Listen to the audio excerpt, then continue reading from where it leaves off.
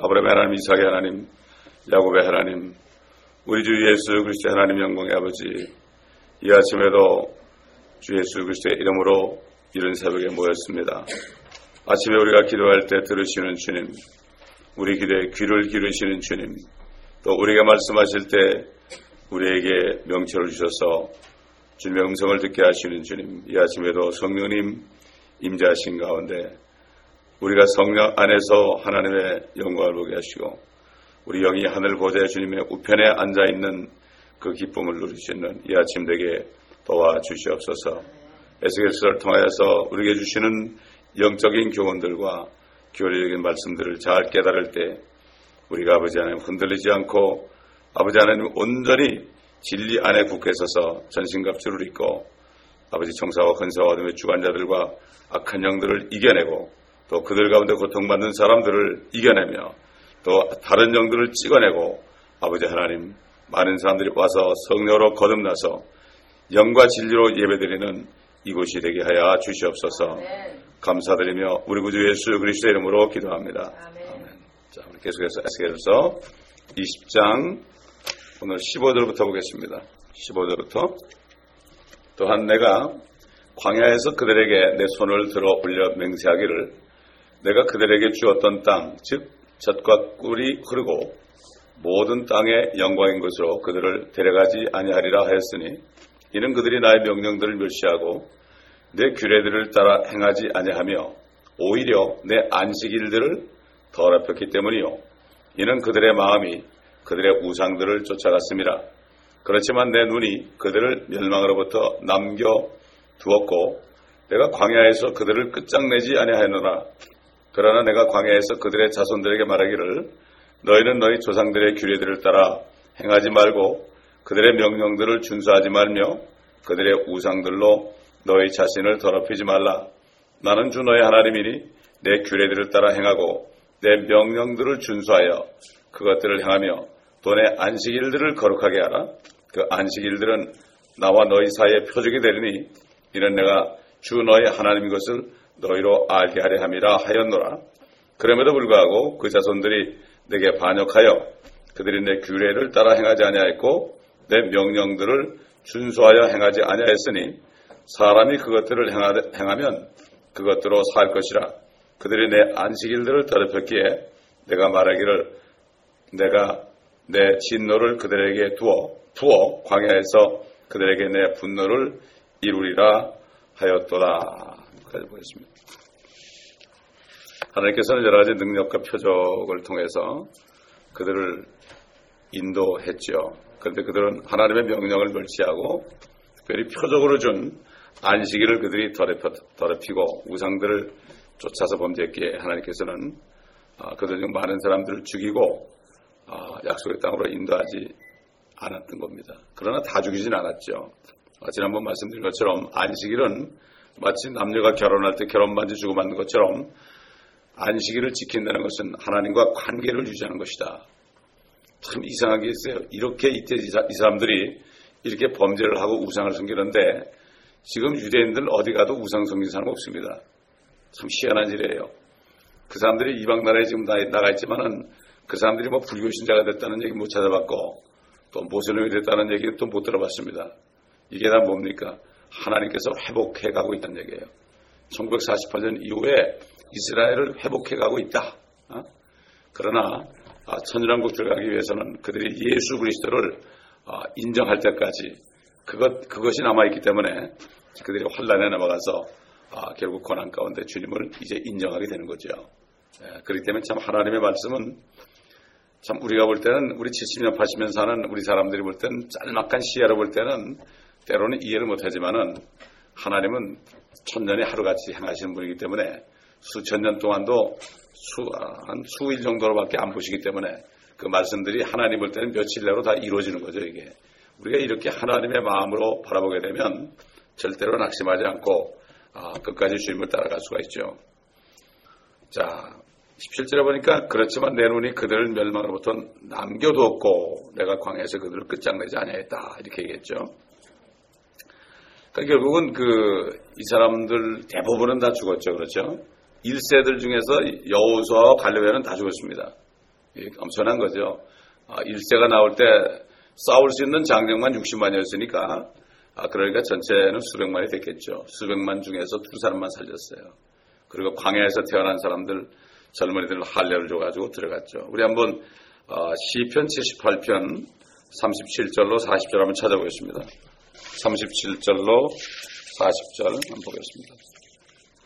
이는 그들의 마음이 그와 더불어 바르지 아니하고 그의 언약에 성실하지 아니하였음이라. 그러나 그는 긍휼이 충만하시어 그들의 죄악을 용서하시고 멸하지 아니하셨으며 정녕 여러 번 진노하여서 돌이키시고 분을 다 내지 않으셨으니 이는 그들이 육체에 불과하여 가고 다시 오지 못하는 바람임을 기억하심이라.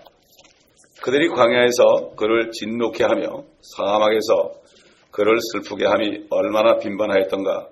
정녕 그들이 돌이켜 하나님을 시험하였으며 이스라엘의 거룩하신 분을 제한하였도다. 그들은 그의 권능을 기억하지 아니하였으며 그가 그들을 원수로부터 구해내신 그 날도 기억하지 아니하였도다. 그가 이집트에서 그의 부족들을 소환들에서 그의 이적들을 행하실 때 그들의 강들을 피로 바꾸시고 그들의 범람한 물들을 마실 수 없도록 하셨으며 여러 종류의 파리떼를 그들과 내보내시어 그들을 먹게 하시고 개구리들을 보내시어 그들을 멸하게 하셨도다. 그가 또 그들의 소산을 풀세게 해주었으며 그들의 수고를 메뚜기에게 주었도다. 그가 우박으로 그들의 포도나무를 서리로 그들의 뽕나무를 죽이셨으며 또 그들이 가축을 우박에 그들의 양떼를 뜨거운 번갯불에 넘겨주셨도다. 계속해서 보면 이집트에서 그들을 끌어내기 위해서 거기 퍼부었던 10가지 재앙을 말씀하시죠. 이런 기적을 봤는데도 그들은 참 하나님을 멸시하고 딱 하나 준 거, 안식일을 거룩하게 지켜라. 이것이 바로 너와 나 사이의 영원한 표적이다. 이것을 그들이 어겼죠. 그래서 하나님께서는 그렇다고 죄를 덮어주는 게 아니죠. 결국 그들의 죄를 끝내 묻지 않으신 분이 아니라 결국은 물으시는 분입니다. 하나님께서는 반드시 죄에 대해서는 공의로 바로잡는 분입니다. 우리 그리스도인들도 하나님의 자녀가 된 사람들은요, 조금만 잘못하면은 빨리빨리 잡아줍니다. 그렇기 때문에 하나님의 정말 자녀, 거듭난 자녀들은 어려움이 많아요. 당연히 그렇죠. 왜냐하면 거듭나게 했을 때는 예수 그리스도의 형상으로 완전히 일치하려고 계획을 했기 때문에 그렇습니다. 이 교회를 여러 사람이 앉아 있어도 어떤 사람은 거듭난 사람이 있고 어떤 사람은 거듭나지 못한 사람이 있고 또 어떤 사람들은 또 다른 영이 있는 사람들이 있어요. 아마 이제 앞으로 여기 들어오는 사람들 가운데 다른 영을 가진 사람들이 많이 들어올 겁니다. 다른 영. 그러니까 여기저기서 이상한 거 받아가지고 돌아다니다가 다른 영 받은 사람이 들어옵니다. 그럼 우리는 그들에서 기도해야 됩니다. 그래서 기도해야 되고 그 영을 쫓아내줘야 됩니다. 그래서 주님께서 사마리아 여인에게 그랬잖아요. 하나님 아버지께서는 예루살렘에서도 말고 사마리아에서도 말고 그저 어디서든지 영과 진리로 하나님께 경배하는 자들을 찾는다. 영과 진리로. 예배는 영으로 드리는 거거든요. 영으로. 영과 그 다음에 진리 안에서 진리 말씀을 깨달은 사람들이 성령으로 거듭나서 진리의 말씀을 깨달은 사람들, 예수 그리스도를 아는 사람들이 드리는 것이 바로 예배입니다. 그렇기 때문에 오늘 아직까지도 정말 미국의 형제교회라든가 보라던 처치 같은 데는 거듭나지 않은 사람들은 예배 장소가 달라요. 안에 못 들어오고 저 뒤에 앉습니다. 그렇게 철저하게 해요. 거듭나지 않으면 절대 등록을 안 시킵니다. 왜 그렇습니까? 교회는 거듭난 사람들만이 멤버가 될 수가 있습니다. 그러나 교회 와서 나중에 말씀 듣다가 거듭날 수가 있습니다. 하나님이 이렇게 은혜의 하나님이지만은 공의로 우리를 바로잡습니다. 우리 예레미야서 30장 11절 보겠습니다. 예레미야서 30장 11절. 예레미야 30장 11절 보면 주가 말하노라 이는 내가 너와 함께 있어 너를 구원할 것이요 내가 너를 흩어버렸던 모든 민족들은 완전히 끝낼지라도 너는 완전히 끝내지 아니할 것입니다. 그러나 내가 너를 공의로 바로잡으리니 너를 전혀 벌하지 않은 채 두지는 아니하리라.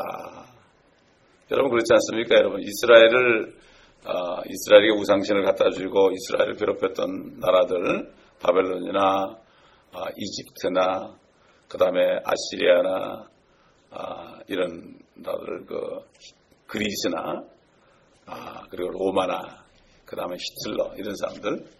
그러니까 그 나라들은 아직 존재하지만요. 그리스 존재하고 결국은 그 독일도 존재하지만 그 히틀러가 통치하는 독일, 또 알렉산더가 통치하는 그리스, 그 다음에 사네립이 통치하는 아시리아, 느부갓네살이 통치하는 그러한 바벨론 같은 나라는 완전히 멸했잖아요. 지금 이집트는 파로아가 없지 않습니까? 완전히 멸했지 않습니까? 그러나 하나님께서는 그들을 잠깐 사용했던 거죠. 그러나 이스라엘은 그들을 때로는 멸하고 하지만 완전히 멸하지 않는 거죠. 남은 자들을 항상 하는 거죠. 그래서 하나님은 정말 이제 영원세계, 마귀를 멸하고 영원세계에 들어갈 때는 정말 의만 있는 새하늘과 새 하늘들과 하늘들입니다. 하늘이 아닙니다. 하늘들과 새 땅을 바라보도다. 그 다음에 예루살렘도 새 것이 되죠. 땅에는 예루살렘도 새롭게 되고 하늘의 예루살렘도 새롭게 되고 이렇게 되는 거죠. 그래서 그들은 과거 2000년 동안 이스라엘 백성들은 참 불법이 흩어져가지고 이방 민족들에게 참 갖은 수모를 겪어야 했고 지금도 그렇죠. 근데 앞으로 환란 때 참 그들이 마지막 이제 연단을 받잖아요. 한 일해 동안. 그런데 오직하면 그랬죠. 그날을 감하지 않으면 아무도 구원받지 못할 것이다. 그렇게 심한 거죠. 그렇게 심한 거예요. 그렇기 때문에 우리가 정말 거듭나지 못한 사람들 불쌍히 여겨야 됩니다. 그 사람들이 모르고 있다 들어가면 어떻게 견디겠습니까? 결국 환란 때도 그들을 멸망으로 남겨두시고 그들을 끝장내지 아니하실 것이다. 이게 하나님의 말씀입니다.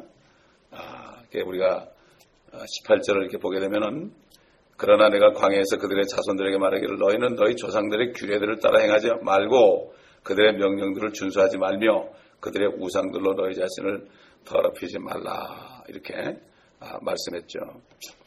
참 1세들은 그렇게 하나님의 명령들과 율법들과 규례들, 계명들을 잊어버리고 무시했고 자기 멋대로 규례들을 만들고 하나님의 명령과는 배치되는 명령들을 함부로 내렸죠. 결국 우상을 숭했습니다. 오늘날도 마찬가지 아닙니까? 교회들이 교회법을 만들어가지고 하나님의 말씀과 틀린 걸 만들어가지고요. 얼마나 많이 하는지 모릅니다. 결국 교회는 하나님의 말씀이 법입니다, 여러분. 그리고 이 말씀이 교단입니다.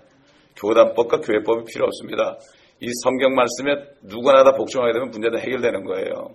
그런데 교회법을 만들어가지고 성경을 제쳐놓고 문제가 생길 때 교회법을 가지고 얘기하다 보니까 해결이 안 되는 거죠. 사도 바울이 고린도 교회 성도들에게 너에게 그렇게 지혜 있는 자가 없느냐? 왜 어떤 사건들을 세상 법정에 갖다 주느냐? 그렇게 얘기했죠. 이들이 안식일을 저버렸다는 것은요. 다시 말해서 하나님을 저버렸다는 것이다. 쉽게 얘기해서 결혼한 여자가 일방적으로 결혼 반지를 내던지고 다른 남자에게 갖다는 얘기입니다. 이게 바로 이론이 하나님이시 얼마나 참 그렇겠어요. 그들을 여인으로 택해서 하나님이 그들과 결혼했잖아요. 참 창세기 3장 15절에 있는 말씀을 이루기 위해서 여인의 후손이 너의 머리를 부숴버릴 것이다. 이 예언을 이루기 위해서 이스라엘을 이렇게 택했는데 그들이 알지 못했죠. 그렇기 때문에 하나님의 말씀을 자세하게 읽지 않으면 안 되는. 그들이 만약에 이 선지자 이사야나 예레미야나 에스겔서 선지자들의 말씀을 깊이 들었다면 이렇게 되지 않았죠. 그래서 하나님의 말씀을 요즘 사람들이 듣지 않고 배우지 않기 때문에 이상한 짓을 하면서도 그게 죄인 줄 모르는 거예요. 오늘날도 똑같은 일이 지금 벌어지고 있는 것을 우리가 알 수가 있습니다. 지금 참 하나님을 저버렸을 때 뒤따르는 범죄가 곧 우상숭배 행위로 드러난다. 이건 마찬가지 아니에요. 남편을 속이고 남편을 반역한 아내가 결국은 음행을 저지르게 되잖아요. 이런 식으로 결과적으로 그렇게 됐다는 거죠. 그래서 오늘날도 갖가지로 타락한 배교한 오늘날의 기독교계가 성경에도 없는 교리들을 자기 마음대로 만들어낸 결과가 어떻게 됐습니까? 그래가지고 이것에 대한 주만한 경고입니다. 오늘날도 이런 일이, 이 배교라는 게 바로 그런 거거든요. 말씀을 버리고 인간적인 교리를 만드는 거예요. 그래가지고 교파마다 그냥 자기네 교리들이 따로 있죠. 그래서 결국은 하나님의 말씀을 따르는 거죠. 그러다 보면은 결국은 우상들로 더럽히게 되는 것이죠. 이걸 경고하고 있는 겁니다. 그래서 이 구약에 있는 말씀은 첫째는 교리죠. 이스라엘에 대한 말씀이고 두 번째는 교훈입니다. 교훈, 책망입니다. 또 바로잡음입니다. 우리 디모데후서 3장 16절에 모든 성경에 대해서 나오잖아요. 교리와 책망과 교훈과 좀 바로잡음과 의로 훈육하기에 맞으며 하나님의 사람들을 온전케 하는 게 말씀이다. 그러니까 모든 말씀을 다 깨달아야 교리적으로, 교훈으로, 영적으로 책망하는 것을 받아들이고 바로잡고 이렇게 할 때에 온전하게 됩니다. 하나님의 사람이 온전하게 되는 것입니다. 자, 21절을 보게 되면 그럼에도 불구하고 그 자손들이 내게 반역하여 그들은 내 규례들을 따라 행하지 아니하였고 내 명령들을 준수하여 행하지 아니하였으니 사람이 그것들을 행하면 그것들로 살 것이라.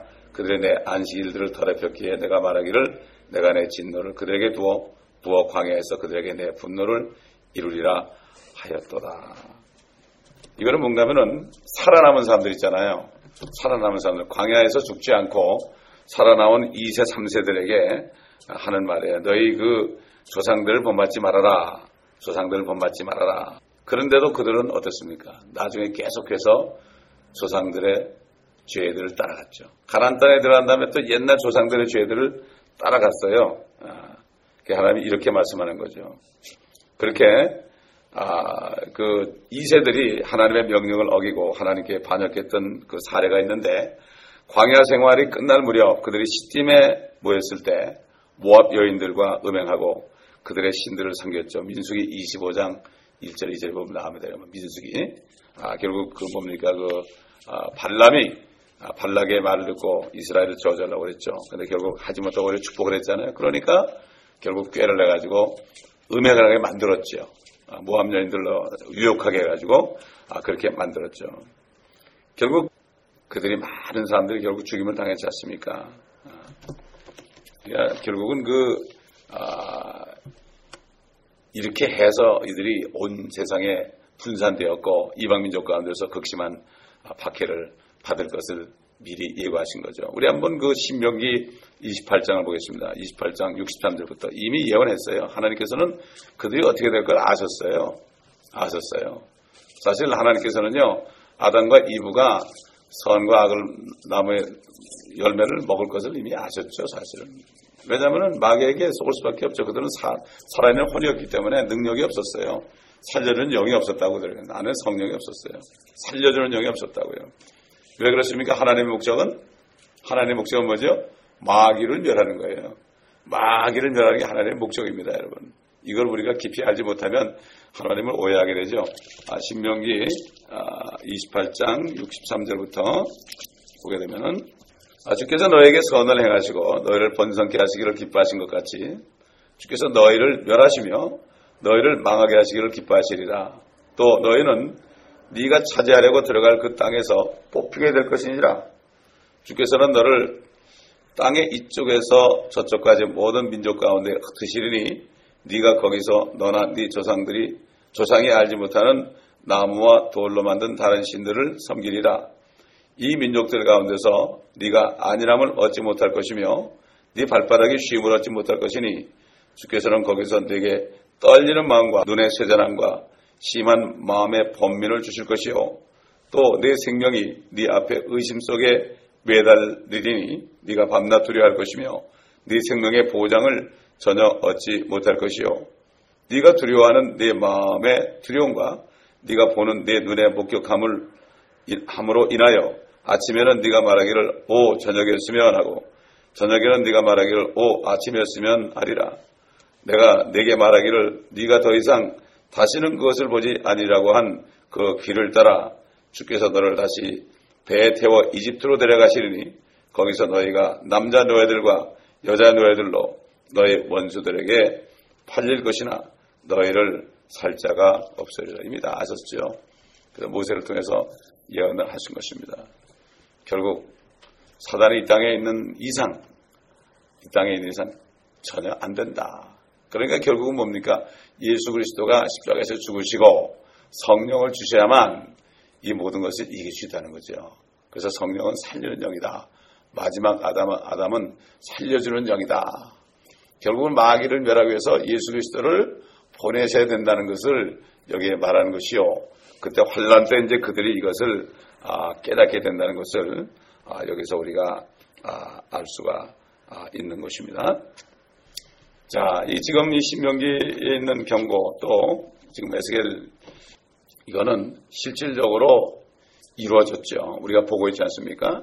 2차 대전 때 히틀러에게 600명 이상이 학살되었고 결국 그들은 생명의 보장을 전혀 알지 못했죠. 수없이 번민했죠. 밤낮 두려워했죠. 참 민수기 26장에서는 하나님 명령에 따라 이스라엘의 세 세대가 가문에 따라 계수되었지만은 여분의 아들 갈렙과 눈의 아들 여호수아에는 한 사람도 남지 않았더라 이렇게 말씀하고 있습니다. 분명히 말씀하고 있습니다. 이렇게 성경은 기록합니다. 마찬가지입니다, 여러분. 이 마지막 때, 배교한 이때에 정말 믿음을 지키는 사람들이 그만큼 적다는 얘기입니다. 예수님이 그랬잖아요. 인자가 이 세상에 올 때에 믿음을 찾아볼 수 있겠느냐. 믿음을 찾아볼 수 있겠느냐. 정말 진정으로 자기를 믿는 사람을 찾아볼 수 있겠느냐. 그러나 참 우리가 지금 네 번째 휴가 아닙니까? 네 번째 부활, 첫째 예수님의 부활, 유대인의 부활, 그 다음에 우리가 믿을 때 우리 영이 부활했죠. 이미 영이 부활했습니다. 이제는 우리 몸의 부활이 남았잖아요. 몸의 부활. 참 이게 몸의 부활 받을 자들의 축복입니다. 이 사람들이 천년왕국에 들어갈 사람들이에요. 그래가지고 휴거되는 사람들이 천년왕국에 들어간단 말입니다. 휴거되지 못하는 사람들은요 결국은 못 들어가죠. 못 들어가죠. 죽었는데 교회 다니다 죽었는데 그들이 휴거되지 못하면 부활해가지고 휴거되지 못하면 그들은 천년 동안 살지 못하죠. 그러나 또 살아있다가 환난에 넘어가면 대부분이 거기서 죽게 돼 있죠. 어떻게 그 짐승의 표를 안 받겠습니까? 먹을 게 없고 입을 게 없고 아무것도 안 되는데 지금도 믿음을 못 지키는 사람들이 어떻게 그때 가서 거듭나겠습니까? 그렇기 때문에 정말 우리가 주님의 심정으로 그들을 위해서 기도를 해야 되는 거죠. 그래서 마귀는 말이죠. 마귀는 이스라엘 백성들이 이렇게 범죄할 때 보라고 당신의 백성들이 이렇지 않냐고 다 멸망시켜야 되지 않냐고 나한테다 넘겨달라고 계속 그러겠죠. 그러나 주님께서는 절대로 그들을 마귀 손에 넘겨두지 않는 것입니다. 마찬가지예요. 우리 그리스도인들이 범죄할 때도요. 사단이 계속 하잖아요. 참수하지 않습니까? 옛날 욥기에 보게 되면은 그때는 사탄이 하늘과 땅을 만들어 왔다 갔다 했잖아요. 그러면서 하나님께서 내 종 욥을 유해 보았느냐 그렇게 하니까 참수했잖아요. 그의 모든 것을 다 처벌이라고 그는 하나님을 욕할 것이다 이렇게 했잖아요. 하나님이 허락했지 않습니까? 그러나 이 생명은 절대로 건드리지 말아라 이렇게 말씀했죠. 그렇기 때문에 죽고 사는 것은 하나님께 달린 겁니다. 아무리 우리가 어려워도요 걱정할 게 하나도 없는 거죠. 우리가 어려울 때는 때로는 우리를 정말 강하게 만들기 위해서 우리를 더 하나님과 깊은 교제 속에 들어가기 위해서 어려움을 허락하지요. 그러나 절대로 하나님께서는 허락하신 이외에는 마귀에게 못하게 하는 거죠. 그래 보면 그렇게 할 때 정말 하나님을 깊이 만나게 되죠. 고난당하지 않으면 하나님을 깊이 만날 수가 없어요. 고난당하는 것이 내게 유익이라 다윗이 그랬죠. 내가 고난받기 전에는 헤맸다고 그랬어요. 헤맸다. 킹제임스 성경에 보면 고난받기 전에 헤맸다 이렇게 얘기했어요. 그러나 내가 고난받은 후에는 내가 주의 규례를 알게 되었다. 하나님의 뜻이었던 것인지 알게 되었다. 때로는 사단을 사용해서 우리를 연단하시지만 또 사람들을 향해서 연단합니다. 또 이제 교회 여러 사람을 보내가지고 우리도 연단도 합니다. 앞으로도 계속해서 우리는 그건 각오를 해야 됩니다. 그럴 때 우리가 우리 훈련시킨다 이렇게 생각하고 기도하고 그들을 불쌍히 여기고 말이죠. 그렇게 해야 됩니다. 그렇게 할 때 하나님께서 우리를 참 십자가의 군사로 만들어 주시고요. 또 그들을 구원하시고 이렇게 할 때 교회가 진짜 부흥되는 겁니다. 교회가 부흥되는 것. 부흥이라는 것은 구원받지 못하는 사람이 와서 구원받는 게 부흥이고 회개하지 않는 사람이 회개할 때 이게 부흥이죠. 이게 진정한 부흥입니다, 여러분. 그래서 한 사람이 회개하면 말이죠. 하늘의 천사들의 큰 기쁨이 된다고 그랬거든요. 한 사람이 회개하면. 그렇기 때문에 우리는 이 사실을 알고 항상 우리가 깨어 있어야 되고 불쌍히 여겨야 되고 중보기 도해야 됩니다. 여러분 그래서 하나님이 말이죠. 얼마나 오래 참으시는가? 우리 예수님이 거기에 대해서 오셔가지고 말씀하셨죠. 무화과나무에 대한 비유를 말씀했죠. 우리 누가복음 13장 6절부터 9절 보겠습니다. 누가복음 13장 6절부터 보겠습니다. 주께서는 또 이런 비유를 말씀하시더라. 어떤 사람이 자기 포도원에 무화과나무 한 그루를 심은 후에 와서 그 나무에서 열매를 찾았으나 아무것도 얻지 못한지라. 그가 포도원지기에게 말하기를, 보라, 이 3년 동안 내가 와서 이 무화과나무에서 열매를 찾으나 얻지 못하니 잘라버리라. 어찌하여 쓸데없이 땅만 버리느냐고 하니, 그 포도원지기가 주인에게 대답하여 말하기를, 주여, 금년만 그대로 두소서. 그러면 내가 그 주위를 파고 거름을 주리이다. 만일 열매를 맺으면 좋거니와 맺지 아니하면 그때는 잘라버리소서라고 하였노라고 하시더라. 참, 이렇게 하나님께서는 그 포도원지기에 그 말씀을 들었죠. 예수님께서 그랬죠. 너희 그 하나님의 나라를 열매 맺는 백성에게 줄 것이다. 원래 말이죠. 유대인들에게 말해요. 유대인들에게 이 땅도 주셨고 이 천국도 주셨고 말이죠. 하나님의 나라, 하늘나라로 줬어요. 그런데 그들이 범죄했기 때문에 결국은 이스라엘 나라부터 빼앗고 열매 맺는 민족들에게 줬다는 게 뭔가 하면은 성령으로 거듭난 우리들에게 줬다는 거예요. 그래서 유대인도 거듭날 수 있는 거죠. 그렇지 않습니까? 주님 오신 이후에 태어난 유대인들은 거듭날 수 있죠. 그래서 성경에서 하나님의 나라 그럴 때는 현재는 우리 안에 영적으로 임한 나라예요. 먹고 마시는 게 아니라 성령 안에서 의와 화평과 기쁨, 이 나라고, 그 다음에 실질적으로는 하늘나라를 얘기합니다. 주님 오실 때 하늘나라, 우리 하늘 가잖아요. 그렇죠? 새 예루살렘에 삽니다. 근데 천국 킹덤 오브 헤븐 그럴 때는 그 하나님의 나라가 이 땅에 이루어지는 걸 얘기해요. 그래서 이스라엘은 그 천국을 주셨어요. 그래서 주님이 오셨을 때 요한이 그랬잖아요. 회개하라, 천국이 가까웠다. 주님이 6개월 늦게 나셨잖아요. 그래서 주님이 이제 나오시기 전에 요단강에서 침례받으시기 전에 거기 이제 요한이 먼저 나와서 회개하라, 천국이 가까웠다. The kingdom of heaven is near at hand 그랬죠. 그렇게 얘기했죠. 그 다음에 주님도 뭐라 했죠? 침례 요한이 감옥에 갇힌 후에 비로소 전파에 가라사대 회개하라, 천국이 가까웠다. 자기가 왕이라는 걸 얘기한 거죠. 그 천국이 바로 그겁니다. 이거를 구분 못하기 때문에 하늘나라와 이 땅을 구분 못하는 거예요. 그래서 천주랑도 모르고 그러는 거죠.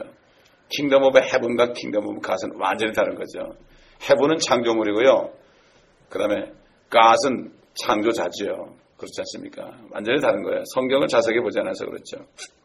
히브리서 11장에 말이죠. 보면은 아벨을 비롯해서 에녹, 노아, 아브라함, 이삭, 야곱, 우리 많이 알죠? 요셉, 모세, 여호수아, 라합, 기드온, 바락, 삼손, 입다, 다윗, 사무엘, 이런 사람들의 이르기까지 정말 믿음의 영웅들에 대한 이름들이 쫙 나오죠. 그들이 어떻게 믿음으로 살았느냐. 그래서 그들이 믿음을 통해서 왕국들을 정복하기도 하고 의를 이루기도 하고 약속들을 받기도 하고 사자들의 입을 막기도 하고 불의 세력을 소멸시키기도 하고 칼날을 피하기도 하고 연약한 중에 강하게 되기도 하고 11장에 쭉 나오죠. 여러분. 전쟁에서 용맹스럽게 되기도 하며 외적들을 폐주시키고 여자들은 그들의 죽은 자들을 다시 살려받기도 하고 어떤 사람들은 고문을 당하면서도 굳이 면회를 하지 않았다고 말씀했죠. 근데 그들이 이렇게 모든 고난을 견뎌낸 이유에 대해서 히브리서 11장 35절을 보면 그들이 더 좋은 부활을 얻고자 합니다. 이렇게 얘기해요. 우리도 마찬가지예요. 우리가 막 어려움을 당하고 고난을 당하고 막 그냥 낙심할 때 있잖아요. 그래도 그럼에도 불구하고 끝까지 주님을 믿고 주님을 배반하지 않는 것은 더 좋은 부활을 얻고자 함이라. 더 좋은 부활이 뭡니까? 휴거될 때예요. 휴거될 때 상 받는 걸 얘기하는 거예요. 그래서 그들이 그 짐승에 물려 죽고 막 그러면서도 믿음을 지킨 거죠. 지금 이북에 있는 지하교회 성도들 말이죠. 탄광에 가 있는 사람들, 또 용광로에서 일하는 사람들, 이런 사람들이 어떻게 견디겠습니까? 더 좋은 부활. 그렇잖아요. 참 어떤 분 그러잖아요. 진짜 신부는 저 이북하고 중국에 제일 많다고 말이죠. 중국의 지하교회가 지금 8천만 원입니까 지금. 그러니까 지금 이북도 확실히 몰라도 어떤 사람이 의하면 한 30만 정도 된대요. 그 사람들은 진짜 신부들이죠. 그 사람들은 진짜 남은 자들이죠. 이걸 볼 때 하나님의 눈이 어디가 있겠는가? 그럼 우리가 무슨 기도를 해야 되겠어요? 그들에서 기도해야 되지 않겠습니까? 지금 보면 뭐 터키, 이집트, 저 시리아 이런 데 막 그냥 크리스천들이 쫓겨나고 박해나고 죽임당하고 말도 못해요. 막 쫓겨납니다 지금. 이런 일이 계속 좁혀오고 있어요. 미국까지 좁혀오고 있어요 지금. 우리가 정신을 바짝 차리지 않으면 다 넘어갑니다 지금. 참 그 옛날 그 초대교회 성도들은 잔혹한 조롱과 책짓질에 시련도 받았고 결박당하고 감옥에 갇혔고 돌로 맞고 톱으로 켜지고 시험을 당하고 칼로 살해되고 양의 가죽과 염소 가죽을 쓴 채 유리에 있다고 그러잖아요. 궁핍과 고난과 학대를 당하고 그리고 뭐라 하십니까? 아, 세상은 우리 살 곳이 못 되는구나.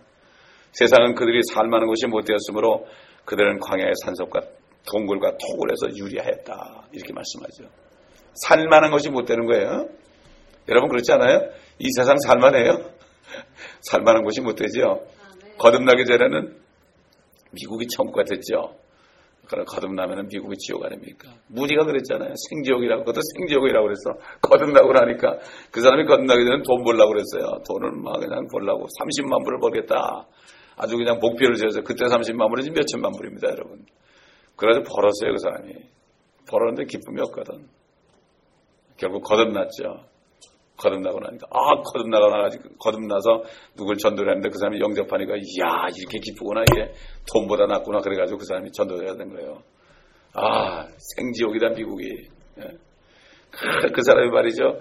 그 찬양 인도자 한 사람 그 이름이 누군지 잊어버렸어요. 그 악기 하나 가지고 그냥 전 세계를 다니면서요.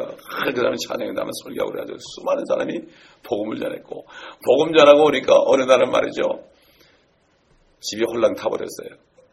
성도들이 집을 줘줬어요. 성도들이 집을 줘줬는데 어느 날 영국 가서 복음 전하고 오니까 집이 홀랑 타버렸어요. 그래도 기쁨으로 계속 다녔어요.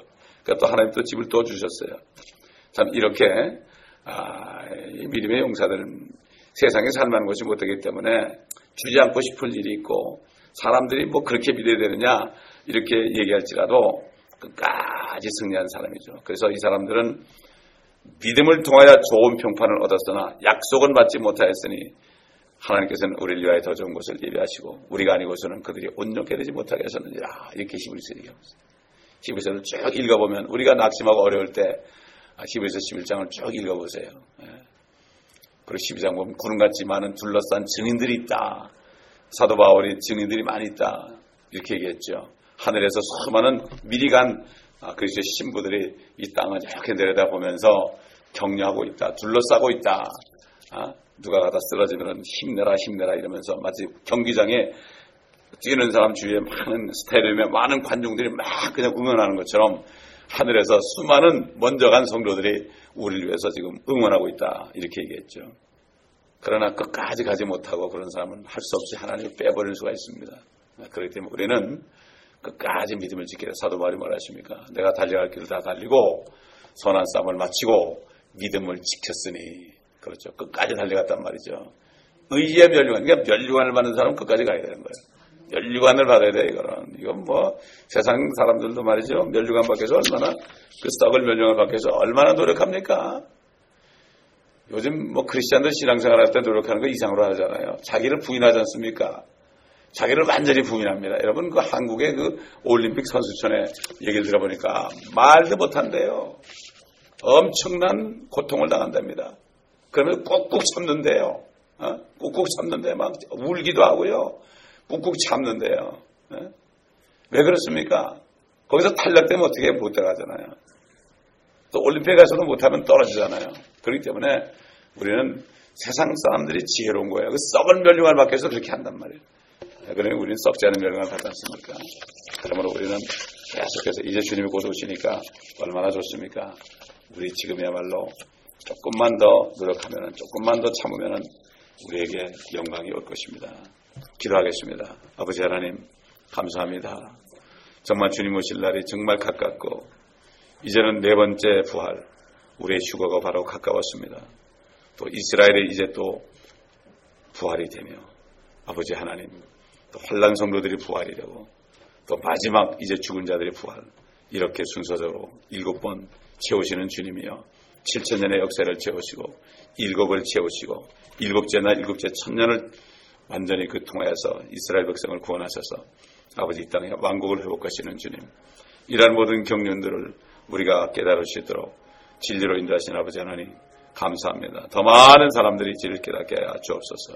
수많은 그리스도인들이 아버지 세계 방방곡곡에서 아버지 모슬렘들에 의하여 또 독재자들에 의하여 지금 쫓김을 당하고 핍박을 당하고 죽임을 당하고 교회들이 예배드리다가 수많은 사람이 총에 맞아 죽고 아버지 이런 때를 우리가 봅니다. 우리가 평안히 이 땅에 살면서 느헤미야의 심정으로 저들을 위하여 진정으로 기도하는 우리가 되게 하시고 이 교회에 있는 양떼들을 위하여 진정으로 기도하는 시간 되게 하시고 아버지 하나님 한국 땅을 위하여 진정으로 기도하는 시간 되게 하시고 저 이북 땅을 위하여 진정으로 기도하는 시간 되게 하시고 아버지 하나님 아직도 저 북한 쪽에 저 공산당들을 굳건히 세워주신 이유가 무엇인지 우리가 깨닫는 시간 되게 하여 주옵시고 남쪽에는 교회들이 깨닫는 시간이 되게 도와주옵시기를 원하고 원합나이다. 우리가 기도하면 다 모든 것을 들어주신 주님, 우리 기도를 들어주시고 응답하시는 주님 감사를 드립니다. 주님께서 말씀하셨지 않습니까? 내 이름으로 구한 거 다 들어준다고 말씀하지 않았습니까? 맞습니다. 우리는 믿습니다. 아버지 하나님 우리의 원통함을 하감하여 주옵소서. 원통함을 하감하시고 오늘 이 아침에도 성령께서 우리가 말하게 하심을 따라 성령의 말하게 하심을 따라 말함으로 우리 안에 계신 성령님을 기쁘시게 하는 우리가 되게 하여 주시옵시고 주님의 마음을 시원케 하는 우리가 되게 도와주시옵시기를 간절히 기도하고 원합나이다. 아버지 하나님 우리는 마땅히 빌바를 알지 못합니다. 성령님 우리를 사용하여 주시옵시고 아버지의 뜻대로 구하게 하시고 중보하게 하시고 기도하게 하시고 감사하게 하셔서 주님 영광 받아 주시옵소서. 감사드리며 우리 주 예수 그리스도의 이름으로 기도합니다.